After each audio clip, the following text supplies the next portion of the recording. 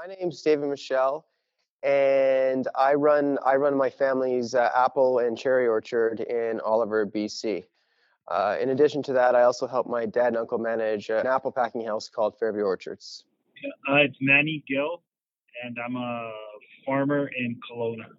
I farm mostly cherries, apples, and wine grapes. My name is Katie Sardinia, and I'm, a co-manager at Kaleidoscope Fruit Ranch in Summerland, BC. Right. So Hank Markgraf, and longtime apple orchardist from East Kelowna. My name is Josh Brown, and I own a nursery called Similkameen Nurseries. We're located in Coston in the South Similkameen. In the span of your own time in the apple sector, when was the sector functioning at its best? Can you describe that period in terms of what was working so well? So the period that I remember that was working the best was in the late 80s and early 90s, when we were the leaders, or seen as the leaders in North America with high density apples. And I feel that we were the best at that time, and we were moving forward because we were going to other places in the world, seeing what they had done, bringing that back here, trialing and erroring, growing that fruit. And we were just making leaps and bounds and getting further ahead. And it was a great time to be in the industry. Describe the BC apple sector's greatest asset or strength compared to other regions. I think maybe not its greatest, but certainly one of its greatest assets is the sterile insect release program. Simply because it's novel to the apple industry, I'd say worldwide, and it's really helped us farmers reduce the amount of spraying we have to do. It also monitors the amount of collie moth in our orchards, so we can better assess what our situation is within our own orchards. And anything that can reduce the amount of time a person spends on a sprayer, it's great for my bottom line, and it's also great for the environment. We live in the part of the world where we don't have to use a lot of crop protection sprays. We don't have a lot of scab issues. We don't have a lot of fungus issues. We don't have very many insect issues. I think that the biggest asset in the BC apple sector is the fact that we have so many small and medium-sized farms, largely because we are very diverse, and diversity is the basis of resilience. We also have this great market called Western Canada that we can sell our fruit into, and they are loyal to us beyond belief. And I think we could just build on that. What is the greatest internal threat to the apple sector in BC? I believe it's us, the farmers itself, because it's what's basically happening is we're not getting the return we want. It's been low cost of production. So really, it's like we got to look at other commodities that we can plant that are going to make us a better return. I think that uncertainty and environmental constraints and environmental challenges at the moment are probably facing the apple industry in a way that's creating a level of instability in the decision making for growers. Our lack of wanting to educate ourselves and our internal fighting to try and get better pricing. At one point, all apples were marketed through a single marketing board, through a single packing house. But of course, at that point, and everybody was doing generally pretty well. But at that point, some growers understood that they could do better if they went off on their own. And so they negotiated, and basically it was broken up, and now we have independent packing houses. I think that the actual problem is that a lot of the independents, we're at a moment right now where we need to come together and cooperate, but a lot of them don't see that if we don't do that, and if the sector collapses, that their success right now is only temporary. Because if we lose too many apple growers, then we're going to lose the infrastructure on which we all depend. So that's like sterile insect release, things like that. Yeah, the greatest internal threat is just poor quality. If BC apples don't look very nice, people aren't going to want to buy them. They're not going to look specifically for that BC brand. And if that happens, it just reduces the demand for your product. And then people are kind of forced to try and lower their prices to create more an incentive for the wholesalers to buy from you. So, and then just the overall industry gets kind of a bad name, and it kind of brings down, grower returns overall. And then then growers maybe start planting other options like grapes or something like that. So I would say poor quality is the biggest internal threat. What is the greatest external threat to the apple sector in BC? One is, I would say, the success of the wine industry. It's a good thing that it's there, but it's certainly a threat to the apple industry because it means people have something else to plant. The external threat is that the market in Canada and the world has evolved to a point where it's not returning enough to the farmer. So in Canada, we have estimated 80 to 85% of the market is taken up by 5 major retailers. And in that environment, an industry as small as ours, any of the packing houses, they don't have any leverage in price negotiations. If you could snap your fingers and make a significant change to the apple sector in BC, what would it be?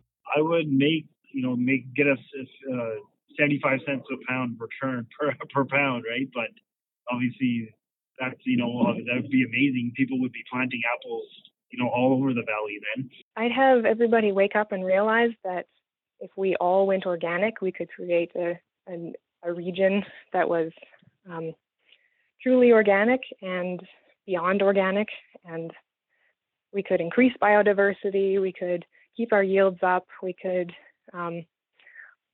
do a lot of wonderful things. Combining passion for production with passion for entrepreneurship. When you consider the apple sector as it is now, is there anything that frustrates you? What frustrates me about the apple sector is this continual infighting and not realizing that the rest of the world is moving on and getting past us. And again, I just think that's a large threat to us continuing to move forward, continuing to get new varieties, continuing to grow more high quality fruit per acre. I'm very worried about that. I would say just a lack of transparency. It would be nice to have a better idea of what prices are across different packers and farms, and even like I mentioned, Washington State. It would be nice to have a better idea of exactly what they're selling for. You go to any grocery store, any sort of apple you see is, there's nothing less than $2 a pound. Whereas like we're getting, on average, let's say 25 cents a pound for Gala or Ambrosia apples. Describe the best case scenario for what BC's apple sector looks like in 10 years. Okay, yeah. So imagine a future where our region comes to be known for how many varieties we grow and how delicious our apples are. I think we should be special. I think we should be known for the diversity of varieties. We have this situation now. There seems to be in the industry sort of a preoccupation with this idea of creating these really capital-intensive marketed varieties. It's like, this is our special variety that we grow here. And I think that that's a good strategy to do partly, but it's sort of risky.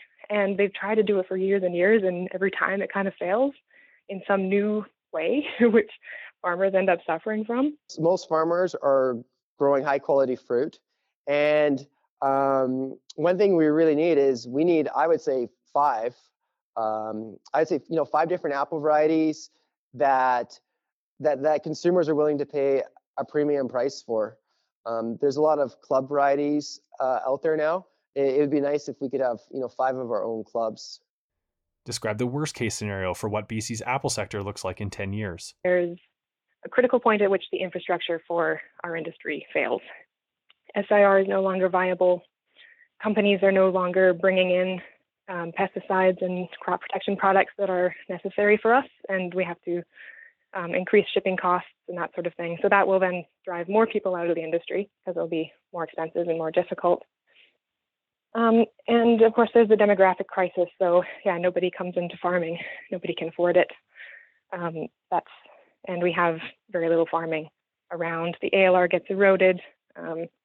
Tree dieback continues. And what we have, worst case scenario, is more consolidation, bigger farms, more homogenous, more environmental and social costs that are borne by society. It basically becomes a hobby industry where you have, maybe a few guys that are seriously growing apples and packing apples. But like really where it's kind of non-existent. Where suddenly we can't support things like SIR. Like you have to have a certain amount of apple acreage to be able to support things like SIR, or to justify having things like extension services, or different programs that we need. So if the acreage gets smaller, then it will affect everyone, even those that want to stay in apples. Apples were the original fruit that was been growing here in the valley, right? And it'd be really sad to see if in 10 years we had no apples in the valley here. So it's farmers keep getting lower and lower returns, and there's much better money in the different commodity. Then it's going to be you're going to see more and more apples being pulled out of orchards. Another one of my deep fears right now is that early season and late season drought is going to be a limiting factor in our region.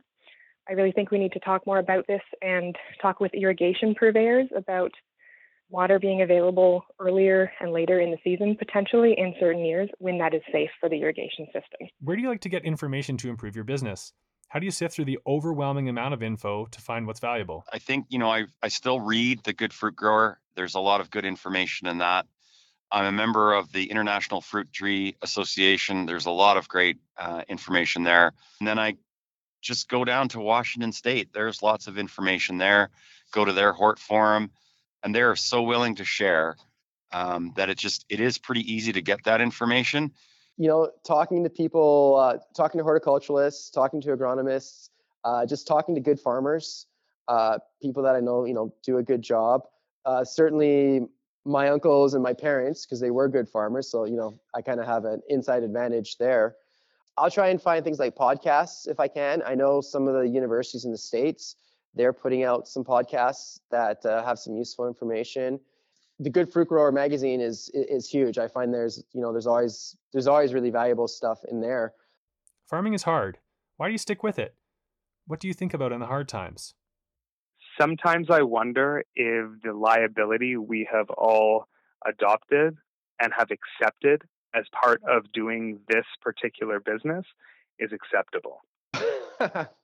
Well, in the hard times, I think about my friends that have nice, secure jobs with good pensions, and I wonder, maybe I should have done that after all. It is hard, especially the last couple of years have been very hard. But I love being covered in bugs when I'm out working. I love manual labor. I love being in my trees. I love thinning when I'm especially thinning actually, because that's when all the harvest men are out and the spiders, there's tons of spiders, and they're just all over the place and I can see them live. It's just it's a beautiful, wonderful life, and it's worth it for that. Part of it is just this is what my family's done forever. My grandparents immigrated from Portugal with my dad and uncles in '65. I enjoy the hard work. I enjoy working outside, and I enjoy being one with nature. And I know that sounds kind of goofy, but I do enjoy doing that. I love it. It's my passion. I would never be doing anything else. Someone's got to do it. It's not for everyone. But I feel like the farmers, we do what we do is because we love what we do. That liability has to be balanced by lifestyle, good profits, and I'm gonna add to that and include a contingency plan. You ask any farmer, and they're big gamblers, and gambling is kind of addictive. Like you'll have 4 bad years in a row, and then you'll just kind of start wondering if it's worth it, if you should continue on. And then you hit that 1 year where everything just lines up really well. You make good money, things go smoothly, and it's just really rewarding when that happens. And it just keeps you going. I have read a lot of Russian prison literature in my life. It's really hard times. Reading about other people's suffering has made me, understand that I can make it through anything as well. So I'm a big fan of Russian prison literature. So I encourage other farmers to give it a try. I also enjoy the fact that I've been doing this my entire life. And although we prune and thin and pick kind of at the same time every year, there has been no 2 years that have been the same. And so that challenge of having something a little different every year is just so enjoyable.